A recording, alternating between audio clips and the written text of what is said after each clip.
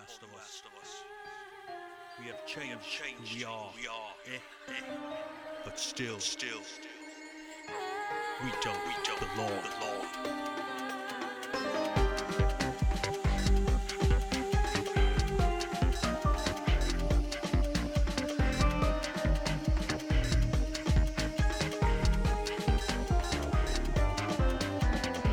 We've done what you asked of us.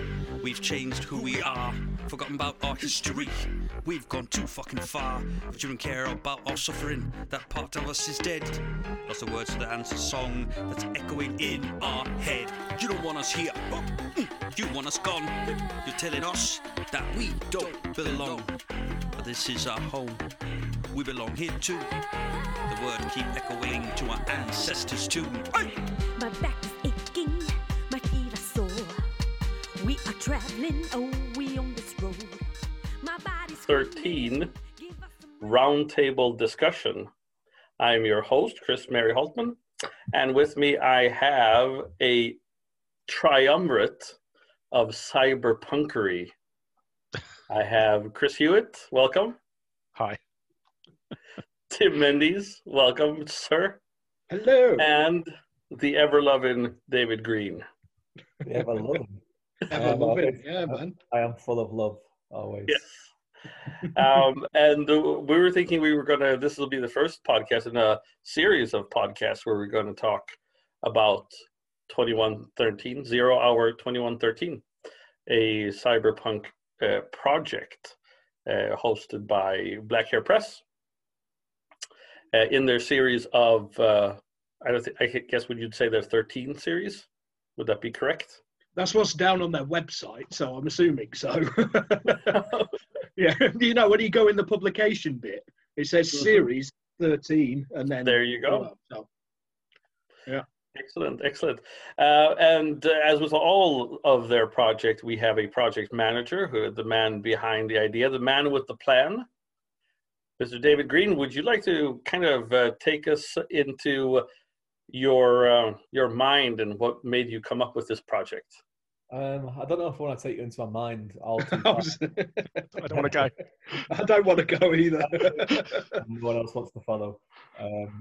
But yeah, so the idea for it was basically I quite like cyberpunk. I don't read a lot of the books for cyberpunk per se, but I like video games that are cyberpunk games like Deus Ex. Especially Deus Ex is one of my favorite game series of all time. Films as well. Big fan of the films, anime and stuff like that. So Black Air Press had a call coming up for Wetware, which was kind of like, a cyberpunkish kind of call that was coming up. And 0 Hour was basically my idea for that. And I was kind of thinking of how to kind of do it in terms of how it starts and the inciting instant of 0 Hour, and then the resolution of it, not all the stuff that grew in between that came from everyone else's minds. Because that would just be weird if it was the entire idea, and it would have been way over the word limit as well. For because 0 Hours turned out to be about 90,000 words altogether. So I was kind of just thinking about how to go about it, and Black Air Press had just finished the first 13 series, which was Passenger 13, and they were kind of talking about it in terms of like, if anyone else had any kind of ideas and all that. And I just so happened to be talking to Dean, who is the kind of chief at Black Air Press, and he was saying how excited he was about Wetware because it's one of his favourite genres. And I was like, yeah. And he was like, have you got an idea for it? And I was like, yeah, I've got one, but I'm not. I think it's too big for it. And I kind of just said like what the idea of it was, and he was like, that would be perfect for that. Have you thought about doing one of the 13 projects? And I was like, no, not really. Not thought about it. Seems like it's too much work to really do. And I've kind of put my project management days behind me after working in like higher retail management for 20 odd years. And it's kind of like, I just don't really want to manage people anymore. If I can help it. Yeah, manage writers, much easier. Creative people, yeah. But then I was thinking about it, and I was like, you know what? Yeah, I think this would be quite good. It'd be quite fun. I thought I'm confident I can do it. So Yeah, it came from there. The hardest part about it was coming up with a name because I knew straight away that I wanted to call it Zero Hour. That was what I wanted to call it. But because of the series, it has to have a number 13 in the title, which is where 2113 came from. Because I just was thinking, like, how can I work 13 into this? Like, 13 stories of 0 Hour or 30 this. And I just thought, well, because originally I think I wanted to set it in 2120, like exactly 100 years into the future. So that's where the 2113 came from. So that's why it's not exactly 100 years into the future. So that's it. So you didn't toy with 13 hour then? No, like 13th hour. No, because that always bothers me anyway. Like I hate the term of 13th hour because I think it's one of those things. It's like a hangover from like 12-hour time. It's before digital time came in because it's obviously this 13th hour is just 1 o'clock. yeah, exactly. 1 in the afternoon, isn't it? Because here in Sweden, definitely that's how everybody would be like. So what happens at 1 o'clock? So that was basically the Germany idea. So I kind of knew where I wanted it to go in terms of like the ending, what 0 Hour was. That was very, very early on in my mind. What it was, what 0 Hour was. That was straight away the reason for it and how it would happen. I knew that. And then the kind of framework for it. So for this one, we have the beginning chapter that introduces the kind of stakes of the story. And then we have the end chapter, which is the resolution. And then in between that, we have 11 stories that all take place within this 24-hour period from when there's a count, no big spoilers, but there's a countdown timer of some kind that starts and it's got 1 day to go. And at 20, when it hits 0 Hour, that's 0 Hour. So all these other 11 stories are parts that take place during this time frame of 24 hours, which was an interesting constraint because it was fun to try and get that across to people because, when I was kind of pitching it to people that I wanted on the team and doing the information pack, still some people at the start were kind of like, so mine's going to be set like 5 years before this. And it's in the fact you can do flashbacks, but the main storyline has to happen in this time. So it was fun. So I started approaching people that I wanted, and pretty much the 12 other people that I got, other than myself, because obviously I had to be on it, were the people that I wanted straight away, which was great. That's it. Yeah, and then what did you base that criteria on? Like the people that you wanted were the people that you knew could write cyberpunk, or just had a voice that was unique enough that that it would mesh together? It was the people that paid me the most money, really. Like that was. Yeah. That, I think I paid the most. No. How much did you pay, Tim? We'll find out now, finally. Sexual favours. I snuck right under. That's what I went with as well. Yeah, sexual. Yeah. All kinds of favours. I'm open to any kind of favours or payment. No, it was just for future reference. Well, that's derailed it. No, what was it? I mean, it was a few different things. It was luckily enough, I was in a position where I do slush reading, so I can see one, if I like someone's writing or not, if a consistency like someone's writing. 2, people that were good with deadlines, which is really, really important in this kind of project. 3, if people work well with others, which is another thing. So I kind of looked at other projects or other things like that and got some feedback from some people as well. So what I did was I wanted to get a couple of people that were on the previous 13 project, just so I could ask them some questions, and so they kind of knew what the situation was, even though I was doing things a little bit differently from their one. But then it was people that worked that I really liked and enjoyed. People that I'd seen that had done quite a bit of sci-fi stuff, but not completely though, because there was a couple of people that were on the team that would not write sci-fi at all and were quite apprehensive about it at the start. and I had to kind of talk them into it. But what I wanted them to bring to the project is exactly what they brought to the project. So I was really happy about that, how it turned out. So that was basically it, really. It's just people that I admired and wanted to work with, and I thought would do something pretty spectacular, which I think, I think it is. I think it's a really excellent book. So Definitely. Yeah, it's good. I think and with that, the thing with cyberpunk, obviously it is a sci-fi genre, which doesn't in a lot of ways doesn't have to have a lot of hardcore sci-fi in it, which is good. If you haven't written sci-fi before, then cyberpunk is a really good way to start, because you can kind of get away with it, and we can get into that later. So Chris, your experiences with writing science fiction or cyberpunk, what are they? Not that much.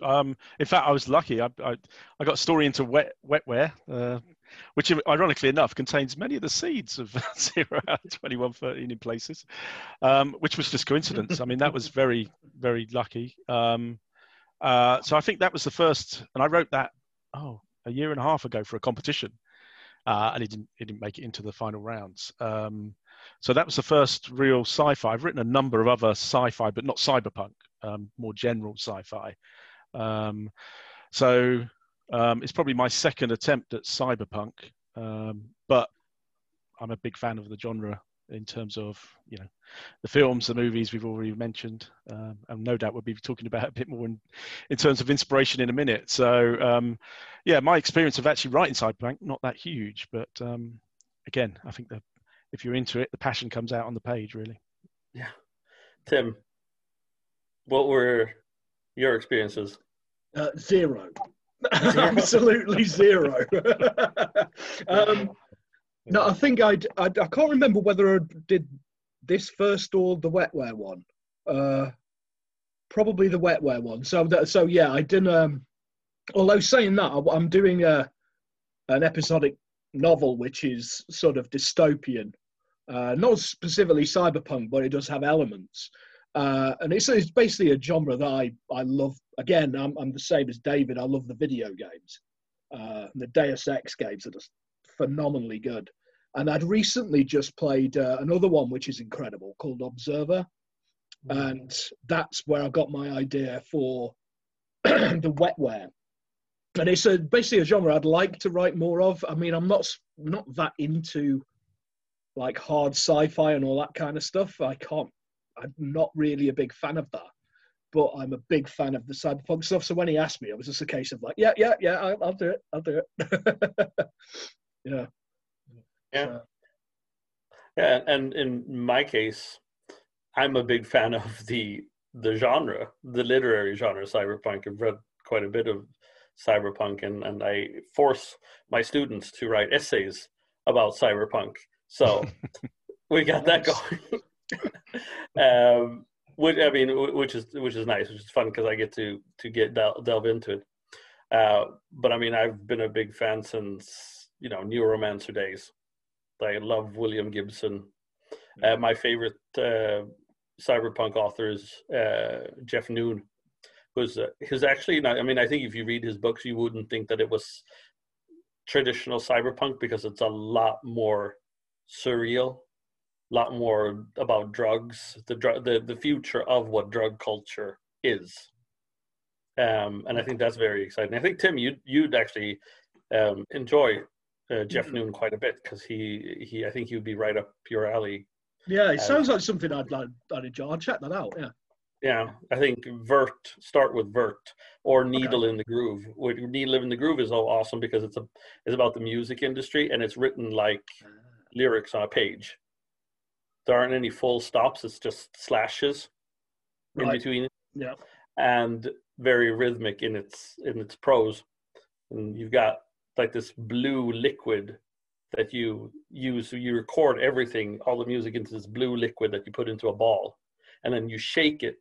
And that's how you remix the music by shaking, and you get different sounds. And then you put it in a machine and you play it. But you can also inject it straight into your bloodstream. so you get the music right inside you. That's why sounds it's called pretty interesting. Needle in the Groove. Got you. Yeah. But it's very, so it's bends the genre very much, and that excited me. But also, I think the human aspect of cyberpunk has always kind of caught me, because I found that old sci-fi, and I really love like 50s and 60s sci-fi, but there's like no humanity in it. It's all like governments or corporations or advertising agencies, like commanding, dominating people, oppressing people. And it's always the same. Some guy he's part of the system, then he realizes what the truth is, and then he loses his identity, and he just gets shipped off to some colony and tries to make his way back. And in the end, he doesn't know if he's real or if he's not. That's basically what every single 50s or 60s sci-fi is. So most of the films are about that. I was going to say. Let's face it. Yeah, I was just thinking, if you've seen what I was just writing earlier, or what? It's also what my life is like, pretty much as well. So cyberpunk always attracted me, because what I think William Gibson did when he kind of formed that genre was what actually happened. If you're going to set something 100 years in the future, people aren't going to dress like they did in the 60s, just in the future, like they do in every single sci-fi movie. Like Logan's Run or whatever, they're still wearing like Nehru jackets and shit. And everything's just white. And he said like culture, music, patois has to change because of the whatever influences. And I think like Blade Runner is excellent, or Fifth Element is great proof of that. Yeah, I mean that's one of the things, and that was one of the things that I was trying to get across to people at the start of this project was not to go too outlandish, because it's only 100 years, and it's not even 100 years, it's 97 years into the future. But also, don't base it on what we have now, just a more futuristic version, because things do develop and change. And that's one of the reasons why I wanted to say it in London, which is where it's set, because it's such a melting pot of different cultures anyway. And it would be interesting to kind of think of that as what would happen because of Brexit and because of the pandemic and other things, to kind of move that forward, move the dial. So if you look at like London in 1920 with the Spanish flu and stuff like that, and then move it to now with this pandemic and see the differences, to do the same with 0 Hour. And that's why I kind of wanted to get in quite a lot of writers that had that kind of humanity in the writing, that were able to kind of bring a lot of different aspects and cultures and outlooks and viewpoints to the writing, which I think we did with the team that we have. And that emotional side as well, because that's one of the things that I think, again, that does lack with hard sci-fi, is that it lacks emotion sometimes. Yeah. And I think with cyberpunk, that is something that you can't really do, because a lot of it is the big question of cyberpunk generally is like, you know, where is the line between humanity and not humanity? And that's something that needs to be explored. And to do that, you have to have emotional stakes in it as well. I think we did that. I think we got a good team that could do that. I think we explored it well in the book as well. Not in every chapter, but I think in some. What was the inspiration? Where did you take your inspiration from, David, for your chapter? What did you want to accomplish with it? Well, I was just in the middle of just writing detective stories at that time. I just fell into this trap of detective stories, and I just couldn't get out of it. And I was like, "Oh, I know what I'll do another detective story." So, but mine was basically, I wanted to kind of follow on from Chris's chapter. So Chris Hewitt who is down here for me. Oh well. We're all pointing in a different direction here. He has the luck, I suppose, of doing the first chapter of the book. Yeah, cheers for that. Yeah. No pressure. Short straw. We kind of had our ideas pretty early on it, though. I think pretty much as soon as I kind of mentioned it to you, you had an idea pretty much straight away. And I had an idea that was like, right, cool, I'm going to follow on from that one, because I wanted to do a detective one, because I do love, like, I think it's from the Deus Ex kind of thing. I love that kind of hard-boiled detective angle of cyberpunk. Yeah. love that mash of like our mesh of genre in it. So I wanted to do. And honestly, I've been writing a few of them at the time, so I was kind of in that kind of groove, I suppose. So that was great. So I worked pretty closely with Chris on that to kind of develop it. Because the way that we do, we'll probably talk about it a bit later on about how we structured the writing. So it was quite a lot of it was like independent at first, and then as we got through each stage, we got a bit closer and closer and closer as a group. But like with me and Chris from the start, we were pretty on the same page from it, because mine directly follows on from the events of his, which doesn't happen a lot in the book. There is a lot of crossover, and there's a lot of characters popping up in places and people being mentioned and being mentioned. But this is one of the few ones where it is directly what happens in Chris's story impacts mine, and mine is kind of the resolution of what happens at the end of Chris's story. Yeah, so it comes down to, I need a body here at this time in this state.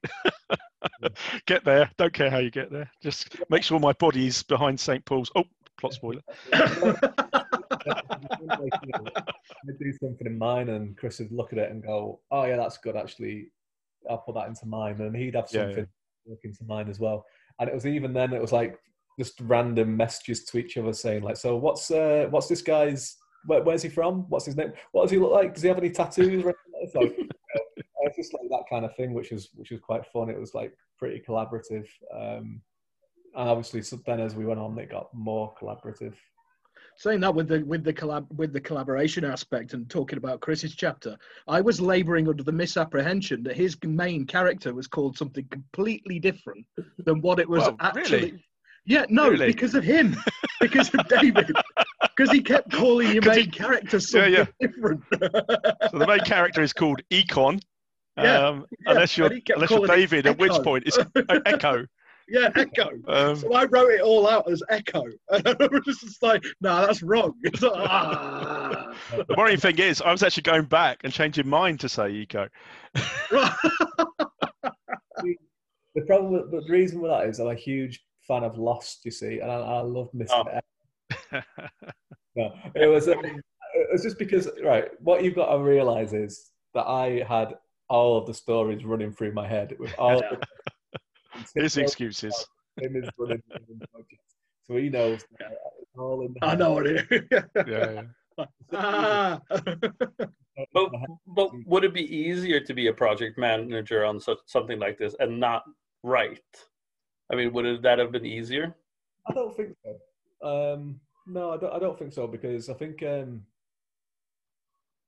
you've still got to like. The way I did it, I don't know. Like, obviously, probably you three are going to be nice and polite and say it was all great, but maybe some of the other round tables you do when I'm not on them. No, I'm happy to go now. I've got a list.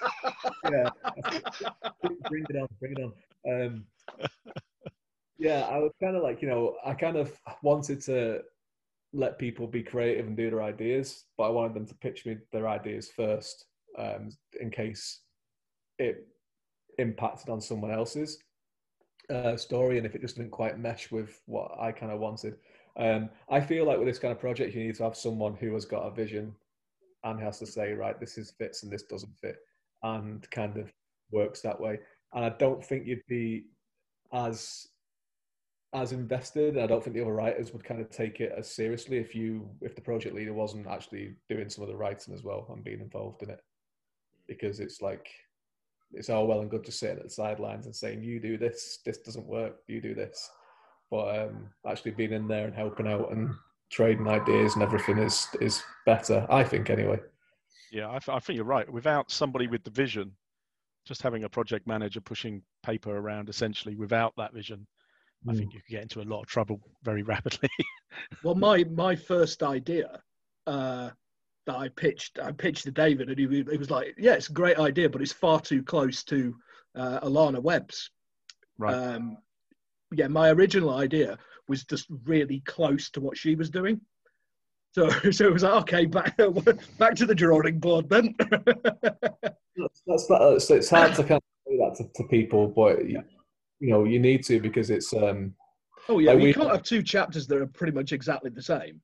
No, or at least they're even in the same sort of vein. Can you really? I mean, no, not really. Like, you know, you can have things that are on similar ideas or similar paths, but you have to have something that's different about them. And then once we did a competition then at the end of it for people to put Drabbles in it, because we're separating chapters with Drabbles. Yeah. And we had some great Drabbles that were sent in that we had to reject because they were just even didn't fit with the world. Yeah, there was a couple that I saw and I was like, oh, that's really good, but it really doesn't fit with the world. Yeah. Or there was a couple that were really, really good that were just too similar to the stories that we already had in the book. And you want to have, that's the thing. It was like, again, one of the early questions that we had with people like saying, would all this kind of things be happening? And it's like, well, it's London. It's a huge city. It's going to be bigger in the future. It's got a population of what we're saying in the story about 20 odd million. There's going to be thousands of stories happening in this 24-hour period. So we wanted them all to be different. We wanted crossover, but we didn't want them all to be the same story over and over and over again. Guys, I don't know if the rest of you are seeing a remaining meeting time of 7 minutes 19 seconds. Clicking down like 0 hour. Now I don't know if that's just Chris. I think it's injecting some tension on my end, but I'll.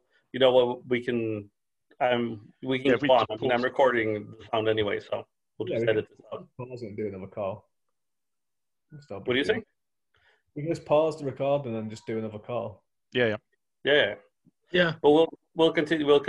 We can continue on until there's a couple of minutes, and we'll just pause and start it up again.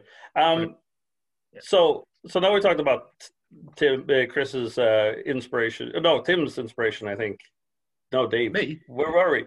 We went everywhere. So, Tim, where did you get your inspiration for your chapter? Well, like I say, because I had to go straight back to the drawing board, because I originally had this idea that was going to be very much more sort of like, more kind of what I write a lot of, some more psychological, more sort of glitches and that kind of business, but it was far too close to another chapter. And I had this idea, and it's like, I'm a big fan of The Running Man. And the end of that, you've got the underground network that are in the middle of the game zone. Yeah. And they've got this like pirate broadcast. And I just thought, oh, that's a cool idea. And then I was talking to you guys, and you'd had this character in yours, Chris, that you were going to use to introduce fights in yours. And I was like, ooh. Yeah, can I nick your character? It was like, can I go with it? Can I go with it? And you were like, yeah, go for it. So basically off to the races with it. And it just kind of grew from there.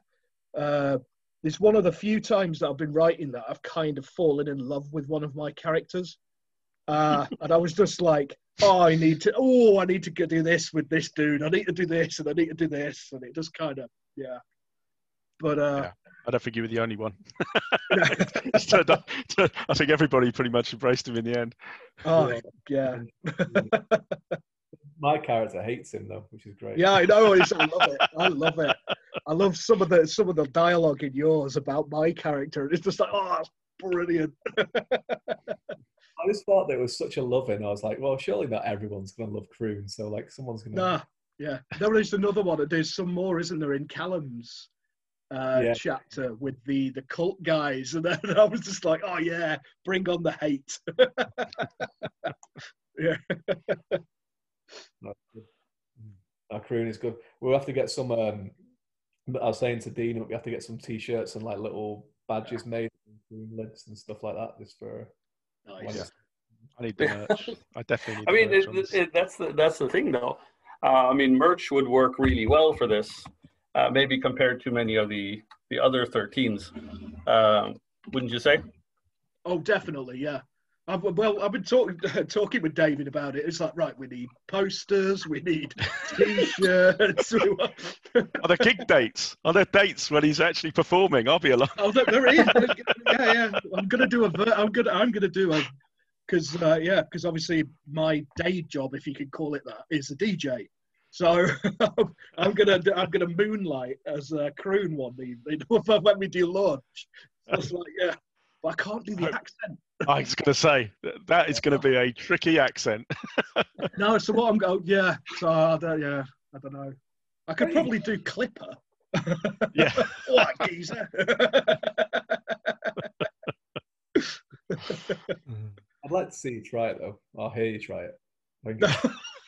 Maybe not live. Maybe Yeah, not live. Not live. It ain't gonna work. Yeah. Yeah.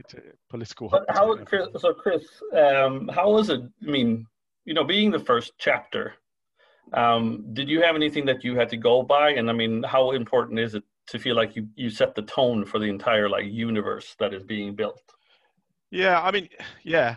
Did I feel the pressure? Yes, but I think what was happening as well that was really good, and I think David got it absolutely right, was he was dumping everything that he liked the look of onto the Facebook channel, onto the Facebook group, everything, like pictures from games, pictures from films, quotes, and then there were particular discussion points around technology, culture, fashion, and various things. So by the time I really started to sit down and think about it, there was already a kind of sort of world forming, obviously around a London that's, the rich are in the Mile, and everyone else is sort of in shanty towns out in what would have been the East End back in the East. Yeah. The estuary, isn't it, basically? Yeah, the estuary. Well, yeah, exactly. And I guess actually there was a blueprint there as well in terms of the world, in the sense of it was a harking back to the East End sort of beginning of the 20th century, probably the end of the 19th century, with the melting pot down there of cultures and all of that. So that was all there as a world. And then there were a number of concepts that we've been discussing. And unfortunately, I did fall foul of I set my original story 2 weeks ahead of everything. and then David goes, no, it's all got to be the same day. Oh, okay. Well, that's a bit of a problem. But of course, it's not a bit of a problem in Cyberpunk. Because, so my story ended up really flipping between the high sort of jinx of athletics, which has now become almost equivalent to Formula One, a showcase for augments. So big industry, big commercial biotech companies showing off their latest products in running, essentially in track athletics, was one side of the story, told from one character's perspective. So the story really is in two parts. One part is on the track, covering the real effects of running in 2113, where you're packed out with augmentations doing, and I can't even tell you the speed because every time I gave it to David, he kept saying put 30 miles an hour on top of it. So they're probably running at about 700 miles an hour now. But the other half is told through the boardroom, reviewing that race day. And that was fun. That really was fun because that was the part where you could really explore some of the concepts around truthers and big business. So I think what's nice about the anthology as a whole is it's got these two worlds, the Mile with all the rich and elites, and then what you really want to see is Cyberpunk, the dark, dirty side of it, the underbelly. And there's a good mix of stories that kind of cover both sides, and then that world in between that, which is very interesting. Mm-hmm. Yeah, I really liked the framing device in yours with the boardroom meeting. Yeah, and necessity. Thanks to David. Yeah, and the footage. I just thought, great. I love it. Really. Yeah, I think I don't really know where I got my. Well, I know what I got my inspiration from, but where it developed into what ended up being, I'm not really so sure. Because I was sitting as this project was starting up, and I was kind of thinking like, oh, I don't even know where I want to go with my story. I don't really know. I want to kind of wait to see what other people are doing. And I was returning, as I work at the school library, I was returning books. Students would come in, because of the pandemic, they would come in a 5 at a time. and they would drop off their books. And I have a student whose name is Sana. And she was putting on, she was sanitizing her hands. What's he doing now? I don't know. She was sanitizing her hands, and she was just like, she's just like, I'm a sanitizer. And I was just like, that would be a really good wrestling name. Yeah. And I was just like, That's wait, brilliant. I can use that, the sanitizer.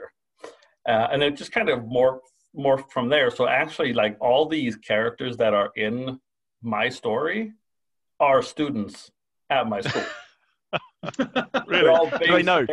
They're all based on various students at the school. Brilliant. So, I mean, it was so from there, it kind of like, you just kind of have to decide, like, what kind of character is this guy? So most of this, like, everything, like, they probably borrow the personalities and everything like that. Of course, they're a little, especially kind of like the bad guys are obviously a little twisted. They're not, I don't think they're that bad, really. And I think it just kind of, it just developed there, just like the whole idea of just like, that is a great fighter name. And it's just like, yes, what can I do with fighting in this world, in a cyberpunk world? And it's just like, yeah, it kind of went from there. I mean, they're taking a little bit of inspiration from like maybe Mortal Kombat or Bloodsport with Jean-Claude Van Damme, this whole kind of organized underground fighting ring was kind of just like where I wanted to go with it. I do think that my story is probably the one story that has the least amount of connections to the other stories. It's kind of, I feel like that's kind of just my sense of it. But also, I think I finished my story very early compared to a lot of people. So I was trying to get. I don't know if it does have less. I think it has more subtle connections with yours, to be honest. Yeah. Like, obviously, Tim's is quite linked to yours, quite a bit actually. And then Chris's with a device that is quite integral to his story is from the fighting pits, is mentioned, isn't it? And then obviously I've got a character in mind who bets on them, mentions them quite a lot. Raven's story on its final draft got a few mentions of the pits in it as well. So there is a few in there. Like, I don't think any of them are really completely out of whack with the others. I think there's a mention in every single one, even the Argomals, which was great. That came about in the second draft phase, I think, didn't it? Yeah. Love that. That's a shame, because that as an idea, I'd love to have. I was kind of almost done. I was out of space, word count wise. Otherwise, I would have been in there. What else can I throw in here? You would have had to have just crossed it all out. No. Yeah. There's no excuse for a cat in there. that was something that was just specific to that one story. And obviously, when we had the first reading period, then everyone was kind of like, we came up with a name for it. And then everyone was like, I wonder if I can put a little Argomal in mine. Well, that's the beauty with my character being such a loudmouth, is that he could just waffle on about any old nonsense and it'll work. So it was kind of like, right, penguins. I remember the penguins, yeah. Buy penguins. But I mean, it's kind of, I mean, because in Blade Runner, no, not Blade Runner. Yeah. Wouldn't it be Blade? Do androids dream of electric sheep? I mean, the original story, that's what he wants.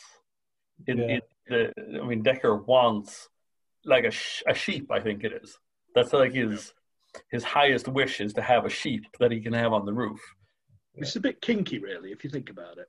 Well, maybe he's Welsh. I don't know. That is a Welsh name. Oh dear. Yeah, I mean, you were talking about that. You were just getting into that, David. But like, how did it work structuring this project? So yeah, one of it was just kind of like thinking of it in terms of how much time did we have and how intricate did we want to make it, and I wanted to make it quite intricate, but I think you can't start off with everything meshed together, it's impossible to do it unless it's just one. But even if it was one person writing it, you can outline things, but things crop up as they go.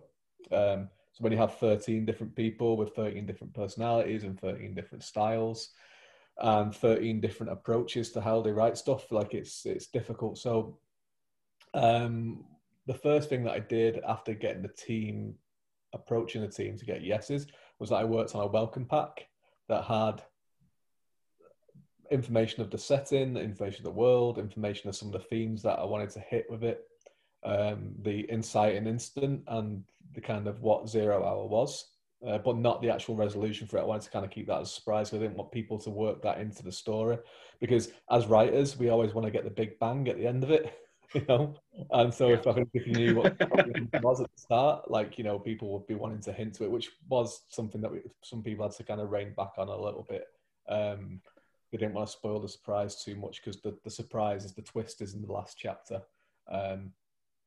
So there's a lot of that kind of stuff. And then we had a Facebook group. So I sent out the email to everyone that had the welcome pack. And then before I invited everyone to the group, I just, as Chris said before, I made a few photo albums of like fashion, setting, other things like that, inspirational things like that you can look at to kind of get some ideas. So obviously there were some people that were on the team that weren't into cyberpunk or sci-fi in general. So it was one of those things. And then it was basically getting people to pitch me with their idea, just to make sure that they weren't the same as someone else's. There was no chapter structure. We weren't saying what anyone was going to be the chapter on this one, because they're all taking place in that 24-hour period. So it wasn't really as important at the start. And it was basically, we had a first deadline. I think it was 6 weeks for our first bit of work. And then we did a 2-week reading period where we just focus on reading each of the stories and delivering feedback and crit and all that kind of stuff, which is really, really important, just to try and get it to the best that we can do. Any inconsistencies. But at that point, that wasn't that important, because the important thing was getting the story to work. And then we had a second draft period where people then would take ideas and criticism and feedback from other people, incorporate it, maybe look at other people's stories and see things that they wanted to borrow and bring things in. And Chris helped me a bit with this one as well. His help was invaluable with it, where he was kind of tracking stuff on a website, and we kind of looked at some kind of themes that maybe weren't being hit hard enough, or stuff that kind of cropped up that was interesting, that popped up just as a coincidence in other people's work. They were like, okay, let's focus a little bit on this. Let's mention this more in everyone's stories. So we did that. I think that was 4 weeks, or maybe 3 weeks. And then we had another 2-week reading period where we could look at it all again. And then basically we had a final, I think it was 2-week period for the third draft, where it was basically ironing out any inconsistencies whatsoever. Like, you know, obviously there's going to be some, and it's 90,000 words, it's 13 different writers. There might be a little bit here and there, but we came up with some kind of ways to hide the inconsistencies, like the environment's gone mad. So it could be, someone could be traveling across to London and it could be raining there, it could be sunny in another part of London.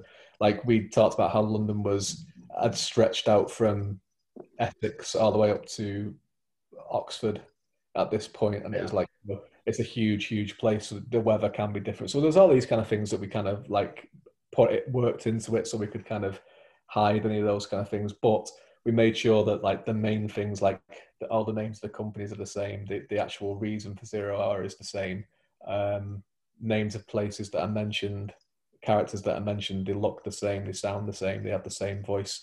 And one of the good things, then not because he's on the call, but another good thing about Tim's character being a DJ was that we could use him if he said something in, like, if he did a broadcast, we could use that as a way to track time in the chapters. So you could, as a reader, you could read it and say, oh yeah, okay, so he said this, so this is happening around this time of this person's here. And as we kind of went through it, I know I'm kind of waffling a little bit here, but as we went through it then, through this process, we started off with 13 individual to away stories. Some people collaborated a little bit at the start, like, you know, as we did, because we shared ideas.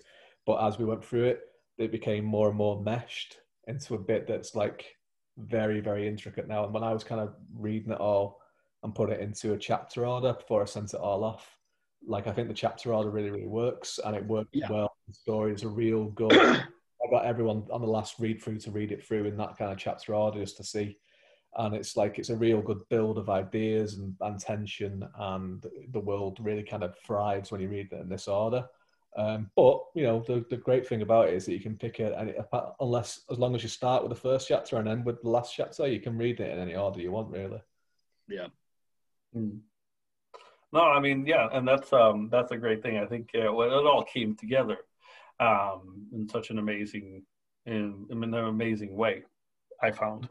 And really, I mean, I think that's the part that's interesting with cyberpunk, and which could be, I mean, not a lot of people, if you talk to people in general, they don't really know what cyberpunk is. They have an understanding of what science fiction is, but very few have an idea of what cyberpunk is. And that's kind of fun, because then you can play with it a little bit. I mean, sure, there are rules, as there is with any old genre. But I think cyberpunk is an easier genre to break those rules with a little bit, as long as you stay consistent in, you know, tone, language. As long as you're sort of internally consistent. There isn't, because it's, you know, it's whatever world you're creating, isn't it? I mean, yeah. So you get that, we get a lovely freedom with that, because it's like with this, which I thought was really interesting, was kind of like the cultural mix, melting pot aspect of it, which David was talking about. I thought that was really quite unique, because it's totally different from what you'll get with like Blade Runner, for example, or anything like that, because it is London, and it is very much of London, if that makes any sense at all. Probably doesn't, but it's like it's like it could only really happen the way it's happened in London. Yeah, I'm just I don't mean that. It's hard to explain. I think it's like when you think of somewhere like New Nevada, which is one of Holtman's creations, like that place. That is something that you could realistically see happening in the future in London, because it's in London because of that kind of culture. Whereas you wouldn't. I got the inspiration from that from the TV show. If you can't pay, we'll take it away. Which is a British show. I mean, isn't that the thing about bailiffs? Yeah, they come and take your stuff. Right, yeah. And they go in. Well, I mean, really, they go into like the seediest places, where like sometimes at some chippy where they can't pay, and they're just like, yeah, no. And it was just like, I kind of wanted to get that vibe of people just kind of doing whatever they can to make ends meet, to getting, you know what, okay, we won't pay our taxes, because if we do, we're going to have to shut this place down. And I mean, if you look at hand-to-mouth thing, and I felt that, like, if this is what's happening, because every time they have a radio host at the like in if you split, you can't if you can't pay, we'll take it away, into like chapters, which is like it's they're doing this first, then they're doing this, and they're doing that, and then there's like this radio voice in between saying, last year in Great Britain alone, 10,000 people had the mumps. No, but I mean, stuff like that. But so they take these facts, and they're very like dire facts, really, and then you see the result of that as the bailiffs are taking away their TV or kicking people out, or breaking into an apartment where people aren't paying the rent, and there happens to be like a Polish prostitution ring in there. And it's like, so if that's England now, and you see the influx of immigrants, especially from the Middle East, from Afghanistan, and the government just can't take responsibility for the amount of people they bring in, what is going to happen? They're going to move to those places where they feel most comfortable, where their people are, and they try to take care of each other. And that was kind of like what New Nineveh was supposed to be. It was supposed to be like this once dream community of people trying to take care of each other, and then just everything just falling apart. And this is what remained. Well, it's again like what David was saying earlier. It mirrors what was happening in the sort of late Victorian period in the East End. you know, your places like your Whitechapel, your Isle of Dogs, and all that kind of stuff. So it was mirroring that. Is what I thought. Yeah, that's certainly the concept I had. That is, in fact, at some point I thought it was going to go very much sort of Victorian backstreets Jack the Ripper, especially with you on board, Tim. Yeah, you missed a trick yeah. Well, maybe next time it'll be like a Jack the Ripper story set. Oh, that's an interesting. That's an interesting story. In fact, if you leave it vague and then you don't know who it is, but it's Croon. But leave it vague. You know, like all these conspiracy theories about who it might have been, but it's Croon. I think Green's the wheels are turning in his head. Yeah, I can see him. It's like this. Yeah, I do have these weird ideas sometimes. That's just like the funniest thing about 0 Hour was that like then people were asking me like because we weren't allowed to talk about it, and like I kept asking a few people would say, "Are you doing anything for Wetware?" And I was like, "No, I had an idea, but it just didn't pan out. Like, so I'm running out of time." And I think like 2 days, and I'm not normally like this, but like 2 days before Wetware was finished, I was like, "Sod it, I'm gonna do one for Wetware," and did something completely different, and it got in, which was like I was really pleased. So I was like, if you like this one, what about my first idea?" I love it. So I just wanted to ask you guys, other than your own chapters, which ones, Tim, which one did you like the best? No, maybe not the best, but which one stands out to you when you think about the project? Very interesting idea. I think for me personally, just mainly because of what sort of thing I like, I really enjoyed Harry's. Because it was just a complete and total. Yeah, I have to agree. Harry's just blew me away. It really did. We were just like, what in the hell?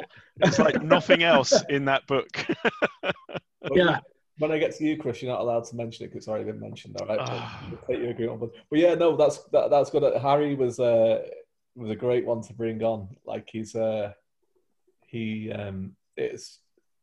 chapter was definitely what I wanted from him. You know, it's totally different to the rest of it. It's just yeah. Of all the stories in there, I think that one had the biggest emotional impact on me reading it as a reader. I mean, the others have got more tech in them and got more whatever, but that's the one at the end you're thinking, wow, I've just been on a bit of a trip there, literally. You know, I think I understand what's going on. But yeah, my mind's probably trying not to understand it, if you know what I mean. I mean, the story is called Dirtbox, so that kind of, like, you know, that kind of gives you an indication, doesn't it? Yeah. What to expect from it. So, Chris, other than Hewitt, other than Dirtbox, what other one kind of stands Well, I'm not out? going to say yours, David, because that's what you're fishing for. Obviously. I'm not. No, sadly, I'm going to say Tim's because he's on the call as well.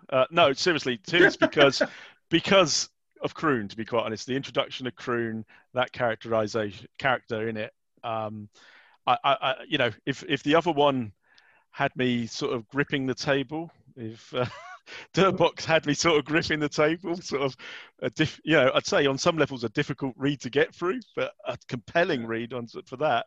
Tim's had me laughing in the aisles, really, and it's great to see those two extremes in a single anthology, especially sharing common ideas. I mean, it's different. I'm all for different perspectives, but wow, to be able to be laughing about one perspective of the same thing that someone else has got you seriously kind of like, wow, emotional about. I think Harry's mentions Croon as well, I think, from memory. Yeah. I wrote him a bit. I wrote him a little. Yeah, it does. Yeah. To be broadcast, because I did that towards the end, when it was coming up to the end, because everybody was using the same broadcast out of my story. So it was like, I tell you what, I'll just write hundreds of them, and you can pick and choose. So I ended up just going off on one and writing all these little bits and pieces.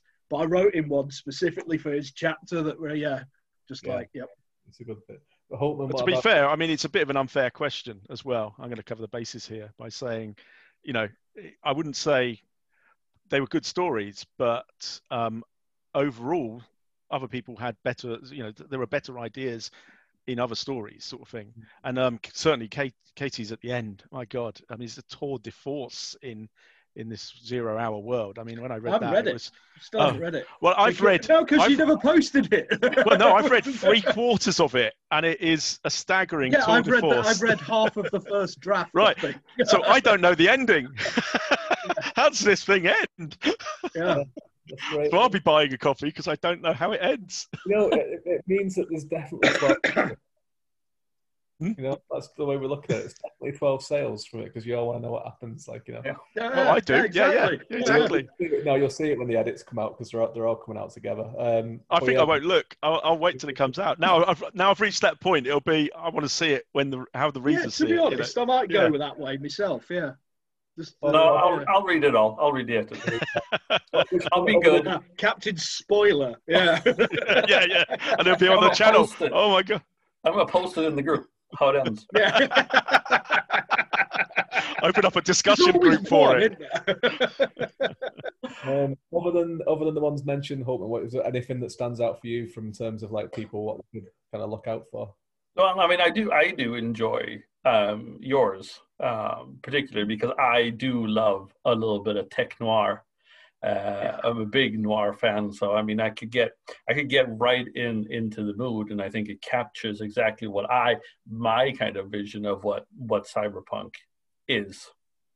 I was actually kind of reading for an advanced reader copy of a tech noir story right as we started this project. Okay. Yeah, so it was kind of, which is in no way as good as what we produced, but they were only one. It was only one person writing. But I think it's difficult because I mean, and I like that because it's so easy to have, in the one that I was reading, I'm not going to say what it was because I still have to write the review for it.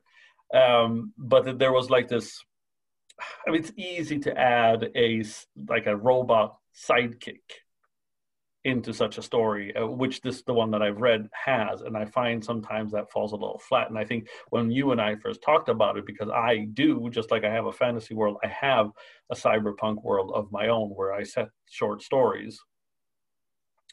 And there are mutants and there are psychic mutants as well, kind of like magicians, but they can use psychic powers. So it's kind of like a fantasy world, almost a techno fantasy world. And I mean, I asked you to begin with, can we use that? And you said no, stay clear of mutants and stuff like that, which kind of threw out a bunch of stories of mine, right out the window. But I think in the end that was good because, as we said, it wouldn't have ended up being cyberpunk. It would have been something completely different. Yeah. Maybe for the sequel we can bring some mutants in, possibly. Yeah, so my ones that stand out. I mean, I genuinely love all of them. I think they're all really, I think they're brilliant stories, and all the ones that you mentioned are great. The final one, especially the end of it, that Katie did is and hopefully you'll get on more of the round tables. It's a stunning piece of work. Yeah, there's some great ones in it. I think one of them, and I think it's because I kind of worked quite closely with her and fielded a lot of questions, and I'm going to butcher her name because I can never say it. It's Zemina Escobar. Yeah. Yeah, Zemina's was I love that one. I just think of it, that one, like how you were saying about mine, Chris, how it kind of captures how your thought of the genre. Her one really captures what I like about cyberpunk, which is that kind of moral aspect of it. And what would you do? How far do you push the limits and the emotional side of it? And some of the visuals she has in it as well is just really, really, really, really strong. I really enjoyed the beginning of that with all the stuff like the Dockland and all that. It was you could smell the pollution in the Thames. You know what I mean? Yeah. It was really, really evocative. But I mean, every single person brings something different to it. I mean, you start off with Chris's, which is corporate espionage kind of boardroom level thing that brings in the world really well. Then you go straight into Greg Cunningham's Mad Max. Kind of, that's really Fury Road style. Yeah. That was an awesome one. My other favourite, just thinking about it, was Callum's. Yeah.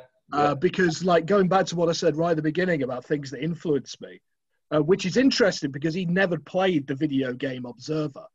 Right.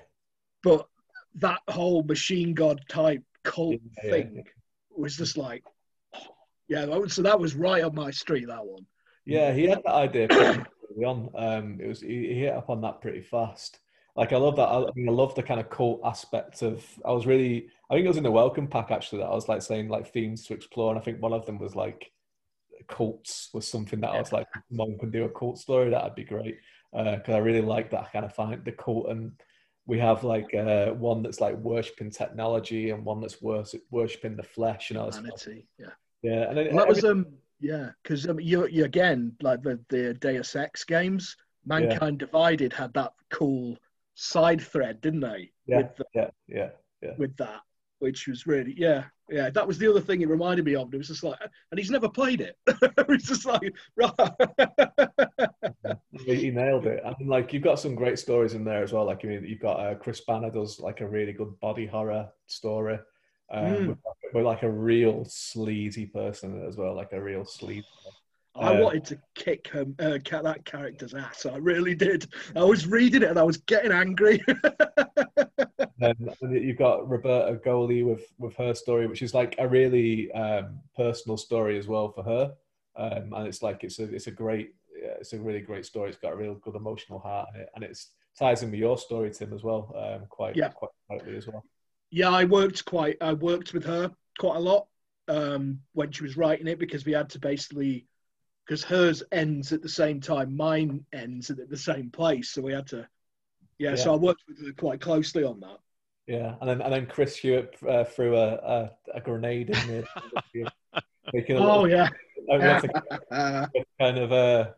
We had to kind of thread. Oh, come on. Anyone would think I changed the entire story, and all I wanted was one item from the beginning to the end of the story, and it was like, it was getting more and more. It was each conversation was getting more and more convoluted. It was, wasn't it? It could have been worse. In my mind, it was really easy, and then it started. By the time, and then you let on, he didn't even know what the order was, so then it was getting a little tricky. Because like it could have been worse. So at one point, Chris wanted a 1-to-1 scale map of London drawn out with all the districts. Oh yeah. And monorail. I said that to him. We got the monorail. The monorail's in there. The monorail is in there. I got the monorail in there. Yeah, I managed to get it in there. Mentioned, because that's the thing as well that I wanted to kind of get across to people when they were talking about the geography of it, was that the sense of size, but I wanted to get the verticality, and the verticality was more important than the absolute specific places where everything was, because my vision was like that kind of like, you know, Victorian London thing with Whitechapel and everything, was that the richer the elite would raise themselves higher and higher and higher to get out of the shit at the bottom. Yeah. I thought that was a nice touch, actually, that the Mile in the city at the moment is the wealthy financial centre, and it literally flips that. The Mile is actually now not a reference to its, horizontal area, but its actual vertical height into the sky. And it's actually a much larger area than that, which was a very nice touch, I think. And it really layers that cultural, the higher you get up, the richer you are, which I think set the scene for a lot of it. Yeah, KT did a good job of that at the end as well. Oh, the drawings. Wow. Gentlemen, our time is running out, so we're going to have to end this roundtable discussion, but people will be able to listen to others as we have a lot more authors that we have to go through.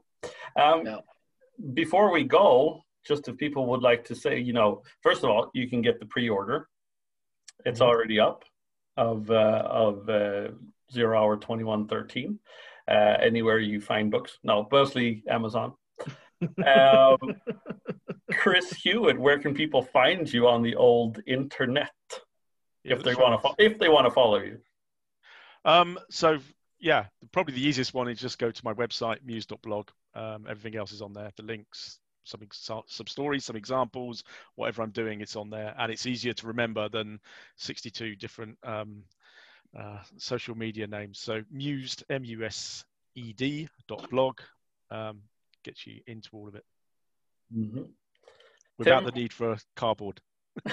Tim, do you have your cardboard with you? There you go. You knew it was coming, didn't you? Yeah. There we go. So look. Tim Mendes writer.wordpress.com. There you go. Yeah, there you go. Mr. Green? I'm just marveling at this, what he's brought up. Just your low-tech solution. Look, Oh, look at that. How the did you do wonders that? of a line of text on a video screen. How the hell did you do that? Oh, it's not in Right, Zoom. It's right. in the video software. Let's move on. David, where can we find you? Well, I'm just going to do it the even older-fashioned way, just do it word of mouth. So probably the best place is my website as well, davidgreenwriter.com. And right at the very top of it, you can sign up for my newsletter, which is the best kind of place. You get a free story for joining up. It's called The Devils of Jersey, which is not a cyberpunk story. And that'll be the best place to kind of find out what's going on. There'll be a lot of stuff about 0 Hour on the newsletter as we get closer to January, when it's out on January the 23rd. There you go. And you can follow me. If everybody's saying their websites, I can say my website as well. It's wisconsinnoir.wixsite.com, where you can find everything. Everything links from there. Perfect. Yeah. Blackhairpress.com. Blackhairpress.com. It'll be on there as well. I think as well, what might be nice to say as well is that, we will be doing we're back for more on this one. Hopefully with the same, more or less the same team. Hopefully everyone comes back. And the title is After 0 Hour, 2213. Ooh. So it was a 100-year time jump. But we may still have some characters that you may have grown to love. Crew's head in a jar. Yeah, exactly. There's ways of doing it, like who Croon's a long living guy. Like he could live. Augmentations could make him live for centuries. You never know. You never know. Well, you never know. I know because I've already been thinking. It's already about written it. Well, anyway, I've already got the note. Seriously, I've already got it drafted out in my notebook. Yeah. For David Green, Tim Mendes, Chris Hewitt, I'm Chris Mary Haltman. Thank you for tuning in, listening. Follow the Guild anywhere you find your podcast. You'll also be able to find this video on the Tim Mendes YouTube channel. Do you want to say what that is? Yes. Oh, do you have another? Funnily enough, tiny URL / Tim Mendes YouTube. Cheers. There we go. Perfect. Gentlemen, it's been a pleasure, and hopefully you'll hear all the listeners returning for the next roundtable. We are traveling, we on this road. Our bodies screaming, give us some rest, but we keep pushing. My back is aching, my feet are sore. We are traveling, we on this road. Our bodies screaming, give us some rest, but we keep pushing. Oh, we keep pushing. Oh, we keep pushing. Oh, pushing.